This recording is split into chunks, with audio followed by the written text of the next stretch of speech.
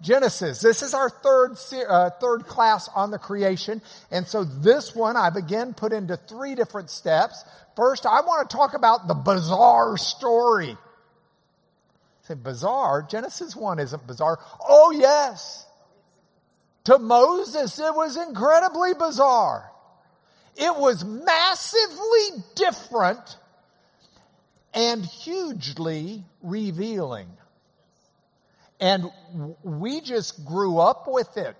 Even if we didn't grow up in church, we grew up with the understanding or idea that the Bible teaches this. And so to us, it doesn't seem bizarre.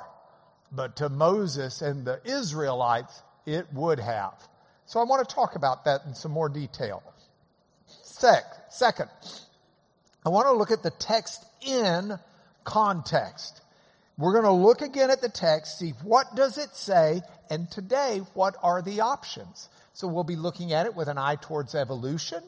We'll be looking at it with an eye towards poetry. We'll be looking at it with an eye towards fill in the blank. And then the third thing we'll do, as usual, we'll have our points for home, and I look forward to sharing those with you as well.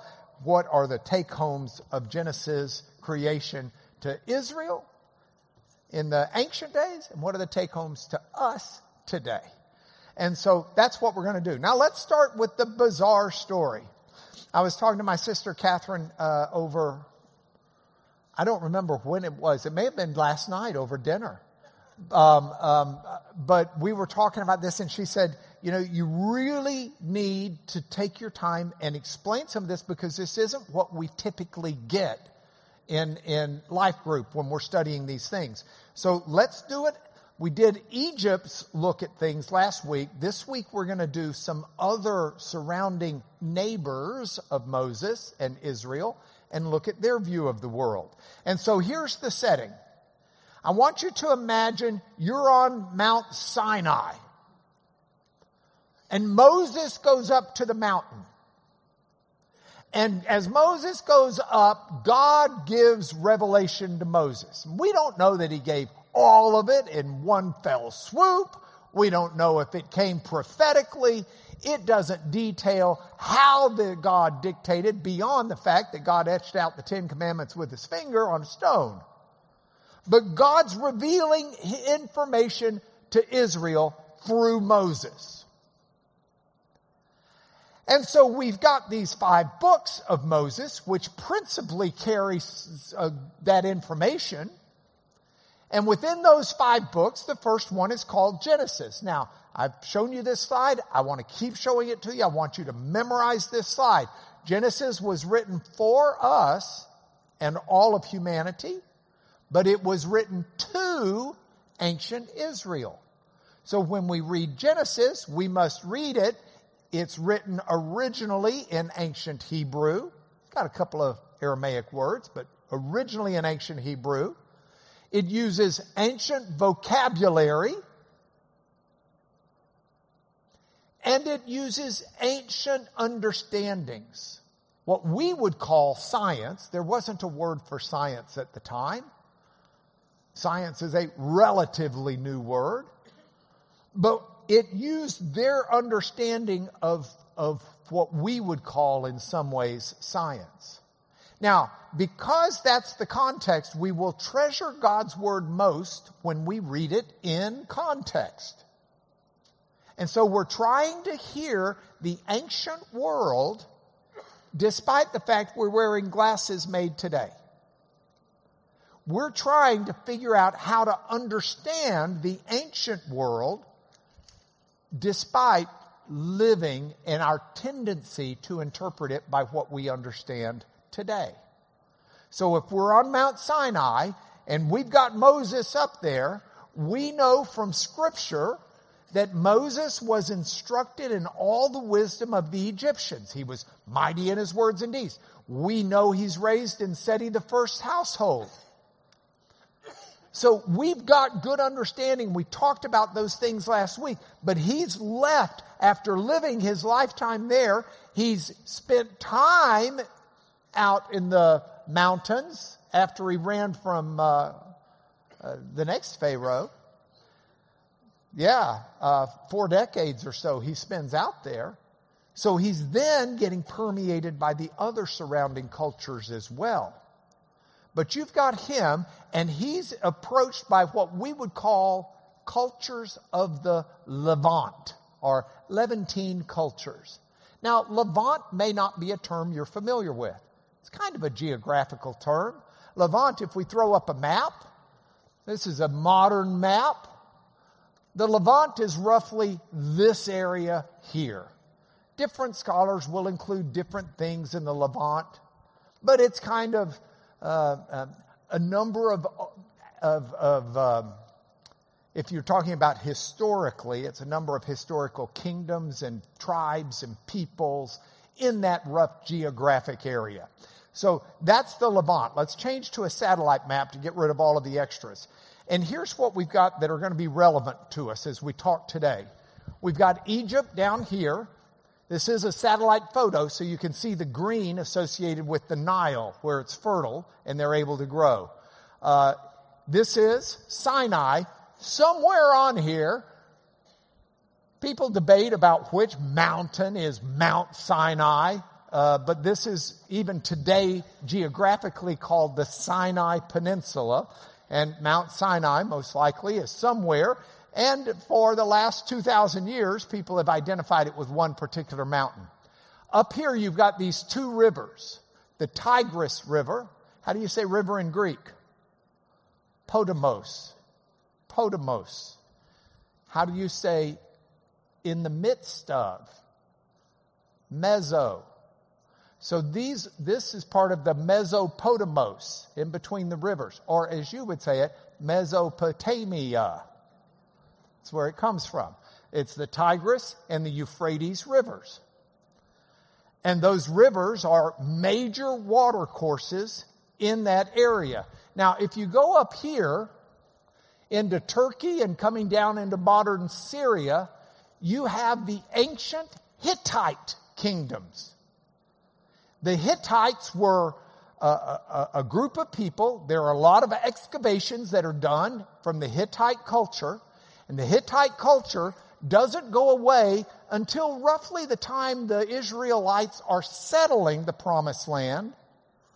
Around 1200 to 1150 there's a huge cataclysmic change in the world.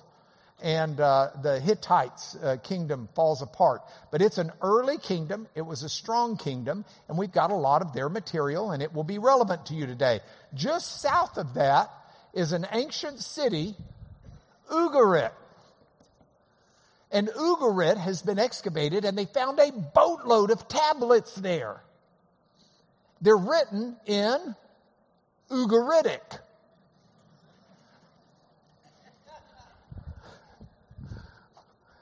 It took its name from Ugarit. But we've got a boatload of information from Ugarit that's contemporary to Moses as well. And then, of course, in this area surrounding the rivers, you've got a number of different kingdoms that have written or spoken in Akkadian. You've also got one significant kingdom, the Kassites, who didn't really speak in Akkadian, but they took over the Babylon area for a while. So you've got those cultures in those areas, and then you've got Israel that I'll put here in the green. So my question to you is, when we talk about Genesis 1 and 2, we can look at it in essence asking this question, well, what did Israel's neighbors think? What did the neighbors of Moses think about the creation of the world? About God and the relationship between gods and humanity? We've got real good information on this. So we can look at the Hittites, for example, coming down into Syria and mostly dispersed through Turkey. And the Hittites have these stories about El-Kunir-Shah. El-Kunir-Shah is the Hittite taking on a Canaanite, which is the area of Israel that Israel will take over. They took over the story of the Canaanite god El. plural form Elohim, which is used in the Bible for God. But they took over, that's just the generic word for God, but there was a specific God, El, who was the creator of the earth, Kunersha. They didn't understand that that was God, the creator of the earth. They just blended it together into one whole name. But we can read about El Kunersha, and we can understand what they thought that this God did as the creator of the world. And it's interesting when you read those stories. Is Larry Burgess here today? Where is he? He's not here. Well, I'm not going to give him a shout out then. Larry reads a guy named John Walton, and John's been to the library, and John's a great guy, and he's smarter than I am on all this stuff. But one of the areas where I think he gets a little too tunnel vision is by using, for example, in the Hittite stories, the serpent in the stories, the ancient serpent, represents chaos. And so he interprets a lot of Genesis 1 with the idea of the serpent being chaos. He doesn't really focus as much on the Egyptian view of the serpent. And in Egypt, the serpent is more often identified as a god. And Pharaoh will wear a serpent hat with the asp. But all of these creatures have roles in all of these stories. And you have to figure out, what are they? And as you read through these stories, one thing becomes apparent. The ancients believed that the operation of the universe, I mean everything, requires every god to properly perform her or his function. So if you want the weather to be good, the god in charge of the weather needs to be tending to their business. If you want your livestock to be fertile, the goddess, usually, not always, but the goddess of fertility needs to be paying attention. And if calamity happens, it's probably because some god abandoned their post. This is their thinking. There's a Hittite story, the Wrath of Telepinu. The Wrath of Telepinu is a fascinating story. In the Wrath of Telepinu, where did I put? Hold on. I could read you a bunch of it, but instead, I'm going to give you the Reader's Digest condensed version. You've got this god named Telepinu. And he's been sleeping. And he wakes up. And when he wakes up, he's really grumpy. He wakes up on the wrong side of the bed, we might say. And it's evidenced by him swinging his feet off the bed and putting his shoes on the wrong feet. This is a god, okay? He's got his shoes on the wrong feet.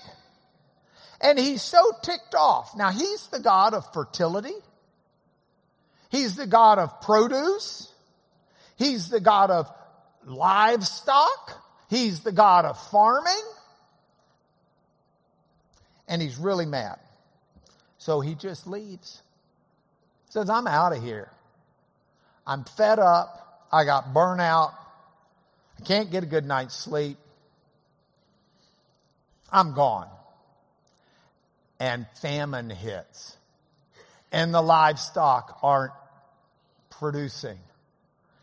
And the world's falling apart.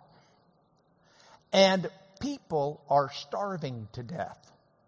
Not only that, some of the gods are starving to death too, because they got to be fed. So the gods decide to do a search party. They're going to hire Tim to go find this person, this god. They're going to go out there and find him. Well, the gods can't find him. The sun god sends an eagle flying around to look for him. The eagle can't find him. So finally one of the gods says, the mother goddess actually says, I'm going to send a bumblebee And the sun god, or one of the other lesser gods says, wait a minute, I couldn't find them. You think a bumblebee can do what an eagle couldn't do? And Mother Goddess says, well, I don't know, but I'm sending. Well, the bee starts going out, finds Telepinu asleep in a meadow. Starts stinging him. Stings him on his hand, stings him on his feet. You think he woke up the first time angry? He wakes up this time and he's livid. But he comes back to address it with the gods and they have a big knockdown drag out. Those are the types of stories that these people believed in.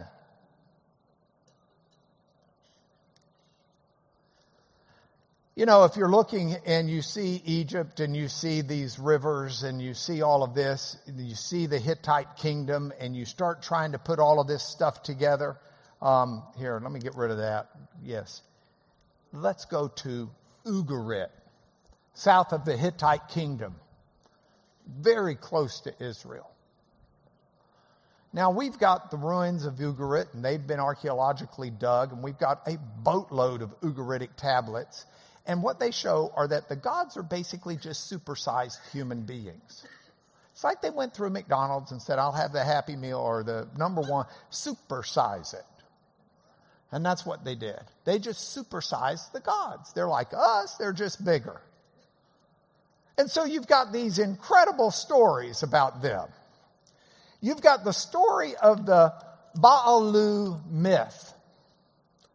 Now, Baalu, you've heard of. You've just heard of him from his Hebrew name, Baal. But in the Ugaritic tablets, they call him Baalu. The Hebrew, if you're reading it, would actually say Baal. They just add the U at the end. But that's Baal. All right? So you've got the god Baal, and you've got another god named Yamu. And Yamu is the god of the waters. Baalu, is the storm god. The Hebrews know this. They're influenced by this stuff. They've got people who are falsely following Baal.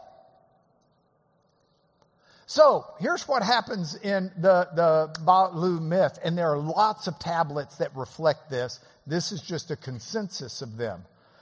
And we don't know exactly which tablets go in which order, and so that all of that gets lost. But Yamu is the god of bodies of water, okay?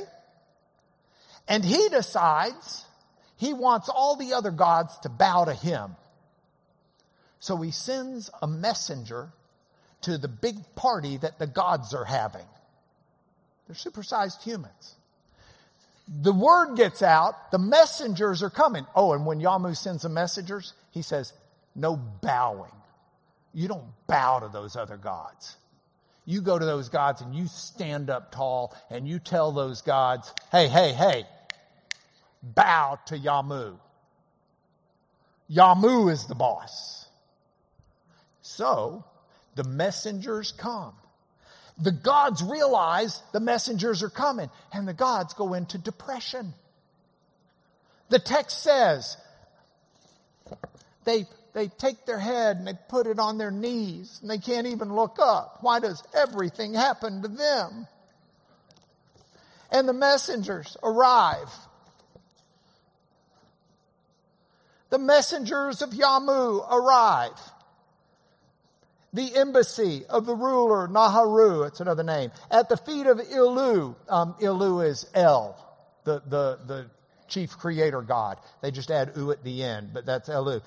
At the feet of Ilu, the big god, the head of the pantheon, they don't fall. They don't bow down to the great assembly of the gods. They just stand there and say their speech. They look like a fire, 2 fires. Their tongues are like a sharpened sword. They say to the bull, his father Ilu, the bull is a title of the leader of the gods, message of Yamu, your master of your lord, ruler Naharu, give up O gods, the one whom you obey, the one whom the hordes of the earth fear. Give up Baal and his attendants, the son of Dagon, that I might take possession of his gold. Well, the gods are terrified. They say, okay, you can have him. Baal's like, what are you doing giving me up like that? I mean, that Bull, his father Elu, replies, hey, Baal's your servant. You want him, you got him, take him. He can be your prisoner. He can give you everything he's got. Just leave us alone. And Baal goes ballistic. And so this story continues for tablet and tablet as Baal ultimately gets a bunch of weapons put together and built and goes and kills Yamu. This is the stuff that's happening in their stories. This is the way their gods behave. And of course, nature is suffering the consequences of all of this because nature is ruled over by these gods like this. I mean, they've got stories of dawn and dusk. Dawn and dusk are two different lesser gods. They're not a big deal. These are those are stories. Oh, mercy. I did that again on this slide. Sorry. Let's go to Akkadia. The Akkadians have this incredible story that's passed down for a long time. It's called the Enuma Elish. Now, to understand the Akkadian story, we need to do a little bit of hold on, I need a better writing pen. We need to do a little bit of, you need like a scorecard. If you're watching the Stros, this is your lineup, okay? So you got this initial god. Initial god's name is Apsu, okay? And Apsu is actually the god of fresh water. So be thinking, when you think Apsu, think fresh water, okay? So you got a god, Apsu, who's the god of fresh water. And he's a guy. Then you got a girl. Her name's Tiamat. Oops, left out her I. Tiamat. Tiamat is salt water. Yeah, And there the two should mingle. Yet mingle they did. And the result of their intermingling is chaos. Oops, chaos. And part of chaos is children. Some might say children is chaos. They have Lamu and they have Lahama. Now, some people think that that's silt. And Lahama they think is a snake. You can't really tell from the documents we've got. But Lamu and Lahama incestuously mingle. And they produce some more gods. They produce the god Anshar. And Anshar is the sky. They produce the god Kishar. And Kishar is the earth.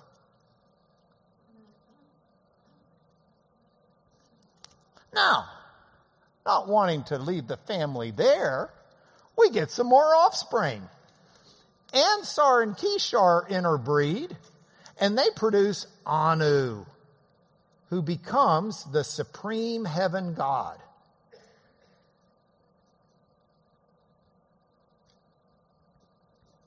All right? Now, Anu produces a god named Ea, or also called Nudimud. Nudimud, in case you're looking for a name for a child. Nudimud is strong and wise. And he produces an offspring, Marduk.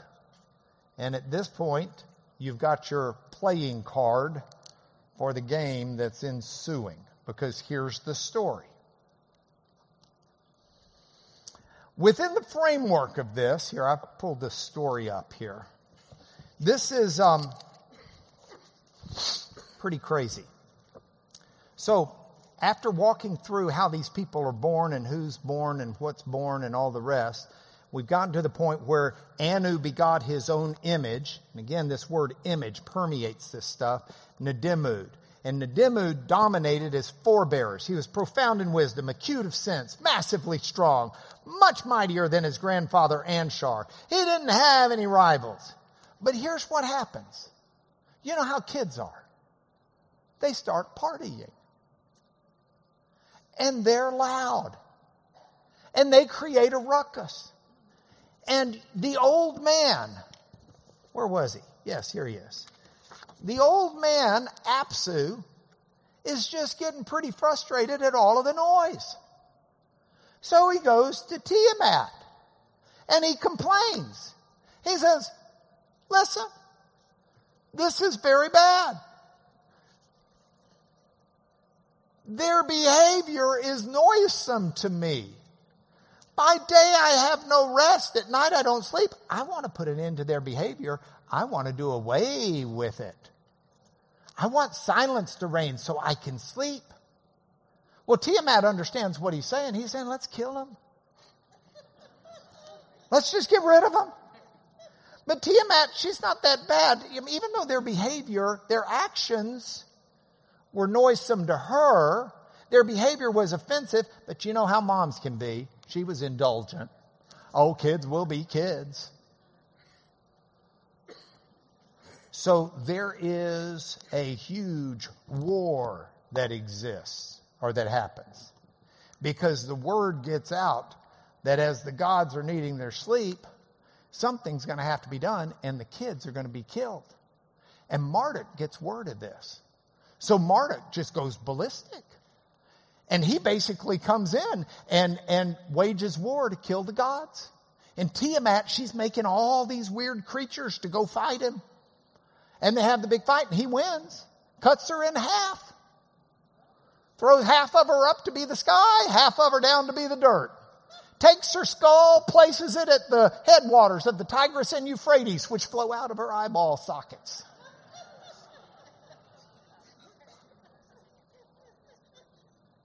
Meanwhile, don't think that the strikes only happen in Detroit. Because the Akkadian story that's contained in the Atrahasis tells you more about their gods. The Atrahasis, here's what it says. In essence, you've got these gods, you've already met them, who create these lesser gods and put them to work. One of their big jobs? Digging out the Tigris and Euphrates River. Well, the lesser gods, they're worn out. I mean, this is like really hard work. So they go and they said, we're going on strike. We're not going to do this for y'all anymore. And the big gods are like, well, what's your problem? I said, do you have any idea how exhausting it is to dig these rivers? These are long. The days are hot. We're not having a good time. We're gods, after all. We shouldn't have to do this. The greater gods say, okay, well, let's figure this out. I'll tell you what we'll do. We'll just make some human beings to do the hard work for you. Well, that's great. So, we can read in tablet 1, when the gods, instead of men, did the work, bore the loads, the gods' load was too great, the work was too hard, the trouble was too much. So they make human beings. How do they do it? They take the god, lesser god, Oli, and they just kill him. And then they take his bones and his flesh and his blood, and they mix it all up with clay. And that's how they make people. Of course, you know what happens as soon as you get a bunch of people together. Pretty soon they're partying. And it's noisy, and the gods can't sleep. So now we got to wipe out the people, so we're going to send a flood and wipe them all out. But some survive. So we've got these stories, but we don't only have these stories, we've got these markers as well, these monuments that have been built. This stela was first found at Beth Shan, which is up near Israel. And it's this is a monument of the Pharaoh that Moses lived in the house for. Okay? Look at the top of this. Up here you've got the god Horus. And he's this winged creature you see up there. Then here's the sun god Ra. You got the sun up here. He's got his falcon head. And you know who the other god is up here? Pharaoh, Seti the first. He's a god too. And they've got writing above here. Let me read you what the writing says.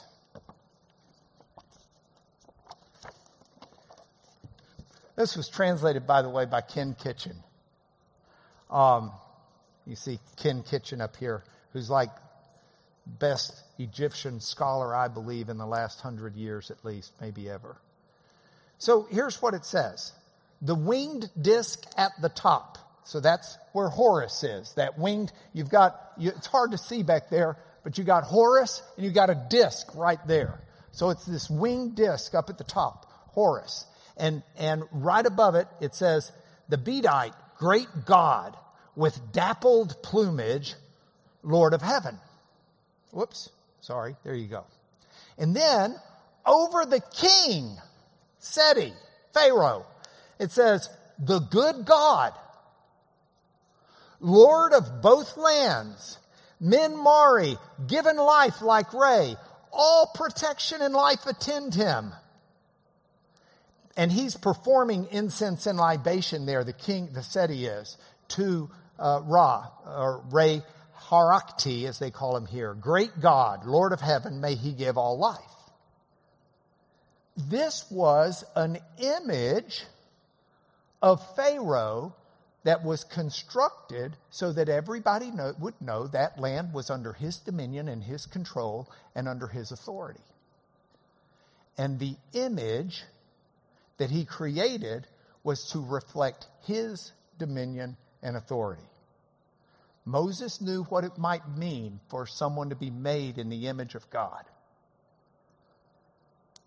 You've also got, let me move you to the next one. This is it's half-life size. It's this huge monument. Hadad Yathil means, Hadad was a god.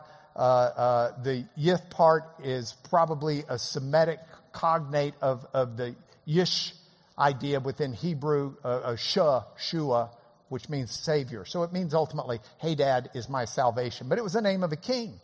And the king sticks this monument up there. And in the monument, here's the translation that goes with it. That's by Alan Millard, who's also been in this class.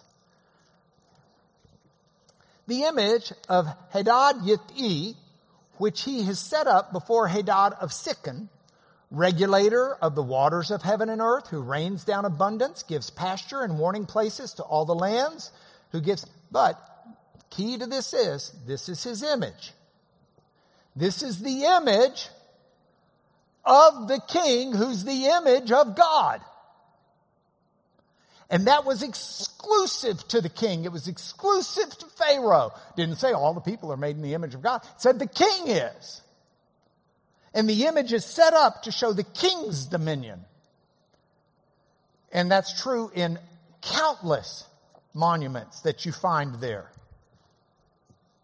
So here's Moses, and Moses gets here on Mount Sinai, and he's got all of this background, and he gets told this bizarre story of creation that is so radically different than anybody has ever said before. And if we read the text in the context of how he would have been thinking, realizing God's giving that information to Israel, and while we do it, we uphold the integrity of Scripture, we uphold the theology of Scripture, but we still read it in context. And what do we read? What are the take-homes that he would have had? Well, first of all, it's very apparent that God's using ancient cosmology.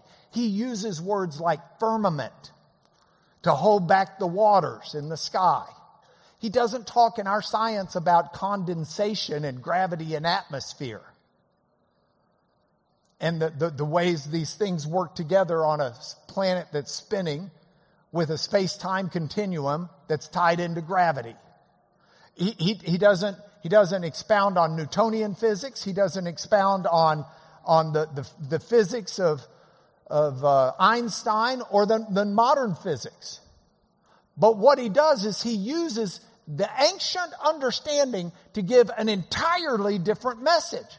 This is not a world where the gods are the earth, where you can confuse a god for being in the sky, where you can confuse a god for being the sun or being the air. None of that. You can't confuse the sun god, Shamash, of being a sun god who sits above the stars with waters in the heaven that are held back by the firmament.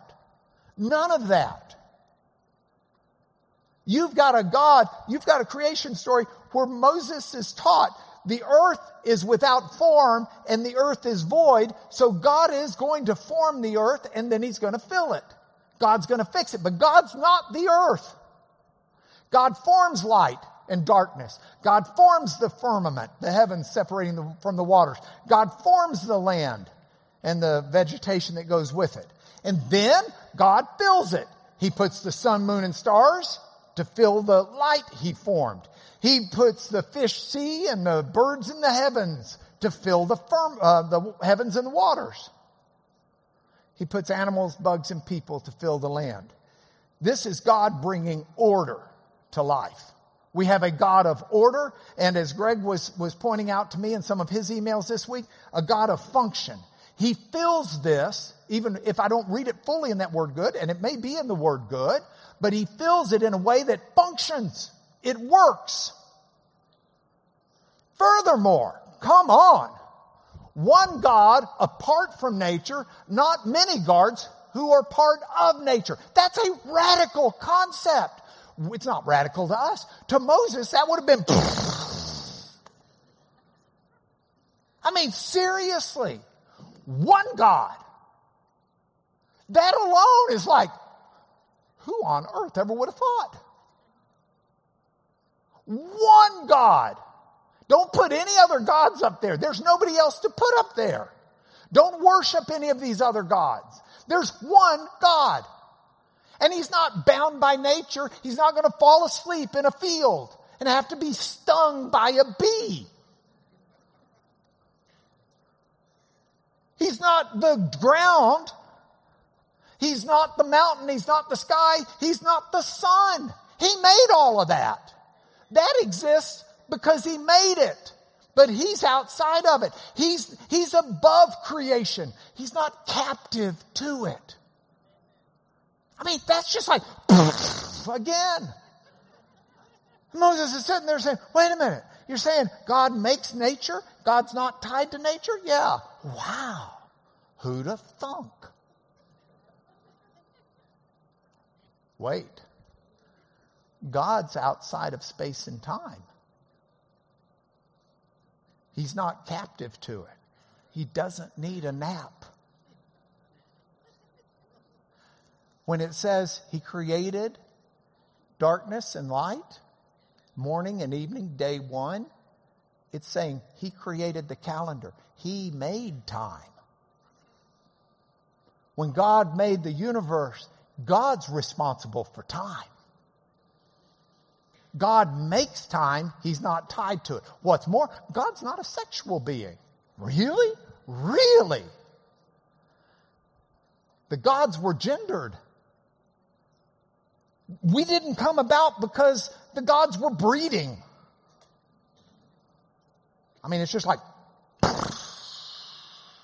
Even Pharaoh claimed to be a god because of some breeding that was going on with Horus and his mama and daddy.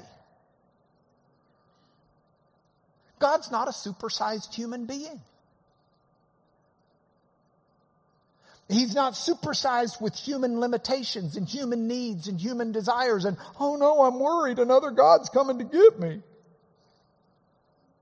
And the wars of the God. No.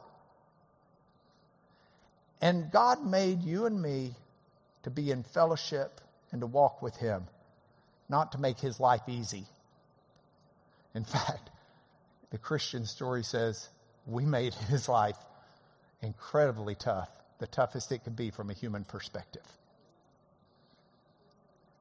What's more, Moses is told God makes nature for humans to use. We're to have dominion.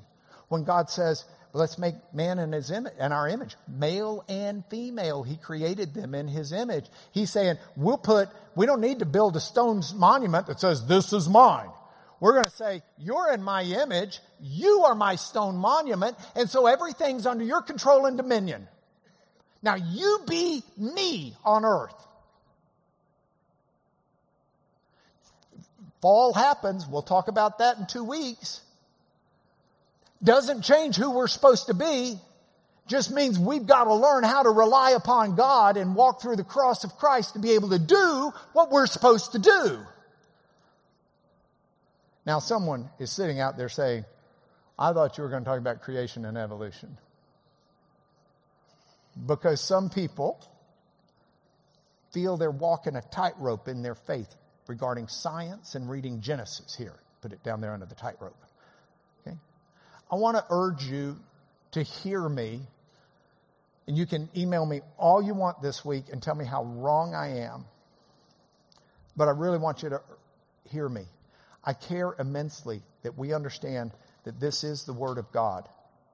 But I give God the freedom to write it, to dictate it, to inspire it, however He wants to. And I firmly believe it's written in a way where we uphold the integrity of every word of it.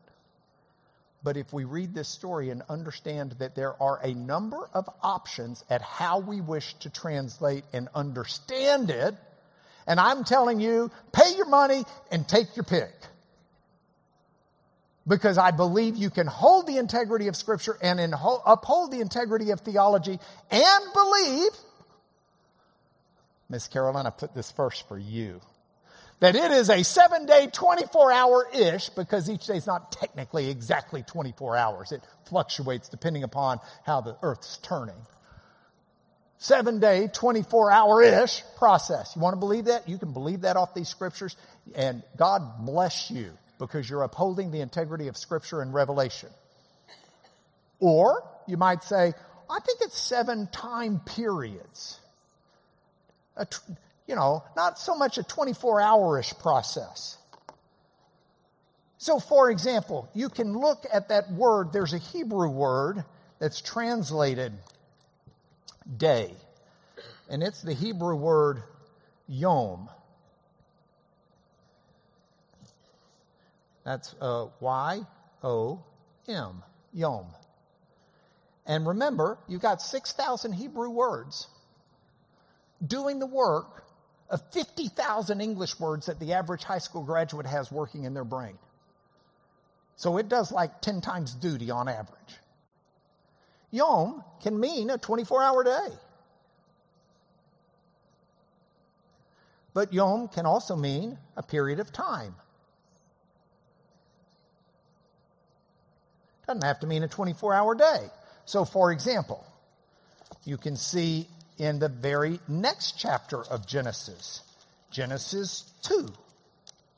In Genesis 2, we read, thus the heavens and earth were finished, and all the host of them. And on the 7th day, God finished His work, 7th Yom. That's the word Yom. God finished His work, and He rested on the 7th day from all the work He'd done. God blessed the 7th day. He made it holy. Then you have this fresh start at a story, the creation of man and woman. These are the generations, Toledot in the Hebrew, of the heavens and earth when they were created. In the day that God made the earth and heavens. Well, He didn't make them in a day. That's a time period. Same word, it's just referencing a time period. When no bush of the field was yet in the land, no small plant. So that's technically day 3, if we're following the 24-hour day, 7 days a week. Because on day 3, He makes the bushes of the field and the plants with the vegetation. But when no bush, no plant, the Lord God had not caused it to rain. There's no man to work the ground. A mist was going up from the land and watering the whole face of the ground.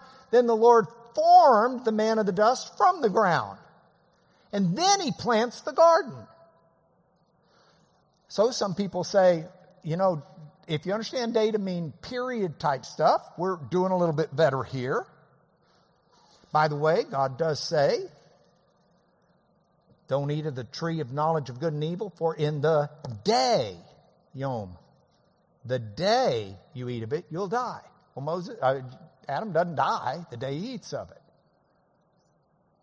He dies a few hundred years later, if we're following the text. And this continues. You see it over and over. In fact, in Genesis 4, verse 3, you've got the Cain and Abel story. In the course of time, Cain brought to the Lord an offering of the fruit of the ground. Well, translated time here, that's just the Hebrew word day. Course of time. In a day. See, so it's that idea. So you can say that these are 7 periods, more so than 24-hour-ish process. It's just 7 periods of time. You can say Genesis 1:1 and 1:2 have a big division between them. In the beginning, God created the heavens and the earth. Then, maybe eons pass by. Maybe bazillions of years pass by, and we get to Genesis 1:2. The earth is without form and void. And God starts doing additional work. A choir's got to go practice. Y'all get ready, sorry. And I'm bringing this to a close. You can also take the view that this is written to correct their theology and it's not written to inform their science. Much like we read so many of the Psalms that talk about the sun going up in the sky and coming back down and the earth staying still. You can say the theology is the key. You can read this and decide, I believe in theistic evolution. And by that, there's evolution that's taken place, but it's God's hand that divines and discerns it. You can take it further and say God's intentionally designed things. And that's another one. You can read all this stuff. You can say it's an aged creation. That God says, okay, today I'm making Adam and Eve. And I'm making the world. But if you look back in time, that big tree I just planted, if you chop it down, it's going to have 50 rings because it looks like a 50-year-old tree. It's got history behind it. He can create a world. Adam and Eve can have a navel. Belly button. Not a navel orange. Belly button. Even though they didn't have an umbilical cord. Because he didn't make, look, you could have put Adam on the day he was created in a dental chair. And the dentist would say, well, you're clearly not 1 day old because you've got your wisdom teeth in. You got your molars. You're not gumming your food. That'll come in a few hundred years. But, we don't know how God created. We don't know these things. And I want to talk more about this because I want to talk through the theology. And I've got some wackadoodle ideas that are options as well. So we need to come back because we're going to take our time as we walk through this stuff. We're going to talk about the fall of the late Bronze Age and how these people fell. And we're going to talk about how God built up and how God transformed things. But we cannot leave without points for home because these are the takeaways. I'm fine. I'm absolutely fine with anybody who wants to tell me. So, Miss Carolyn, you can tell me, Mark, I believe it's that. And I'm absolutely convinced. God bless you. I'm so glad you may be right. And Janet, you may tell me, I believe it's this. I just think that's what it is. Well, God bless you. You may be right. Because I don't want to miss the forest for the trees. I don't want to get into a science argument and miss what God is saying that was so mind-blowing to them. I don't want to miss the unique awesomeness of God in His revelation. That God is unlike any God that had ever been conceived of by man or woman. He revealed Himself to Moses because we weren't able to figure Him out on our own. If we don't have revelation from God, we will supersize Him as a human. Or we will think He doesn't exist. Or we will use Him to explain away this, that, or the other. Or we will turn into Harry Potter fans who think that this world is a magical world because there's a God who went to sleep instead of fertilizing the crops. But Moses said, the Lord, your God, is God of gods. He's Lord of lords. He's great. He's mighty. He's awesome. Boom! That's Yahweh God. Don't miss that because we're arguing science. Don't miss the unique awesomeness of God in His creation, in what we see. The psalmist, O Lord, our Lord, how majestic is your name in all the earth. You have set your glory above the heavens. This is what God has done. And don't miss your importance to God. He didn't make us because He needed us to do His work. He didn't make us because He was bored. He didn't make us because we do anything for Him. The society of God, He is fine within the fellowship of the Trinity. But when I look at your heavens, when I look at the work of your fingers, the moon and stars you've set in place, what am I that you're mindful of me? Yet you are. You've made me a little lower than the heavenly beings. You've crowned me with glory and honor. You've given dominion over the works of your hands. That's the message that we better not miss just because we're trying to merge something with our understanding of science. Do not lose track of the message in your struggle to make sense of the science. Does that make sense? Okay, we got more to come. Let me bless you in the name of Jesus, and I'm excited. We'll have John Lennox next Sunday. I'll interview him, and then, and by the way, it will be one of the top interviews we've had in this class. I really urge you not just to come, but to bring your friends, especially if you have friends who are unbelievers or weirded about church. Just bring them. All right. Lord, in the name of Jesus, I ask your blessings upon us. And by that, Lord, I'm specifically asking you to imprint upon our hearts and minds and souls the reality of who you are in a mind-blowing way. That you have created us as significant, real beings, Lord, to be your image on this earth, to act for you, to portray you, to model you. And Lord, we cannot do that without your Holy Spirit working within us because frankly, we are way too fallen. So we pray that you will make us holy, that you will sanctify us, that you will work within us, that you will buff, polish, and shine us, that you'll burn away the dross, that you will purify us so that we can be more holy for you to this world. We pray that through Jesus Christ, our Lord and Savior, the resurrected King of Kings. Amen.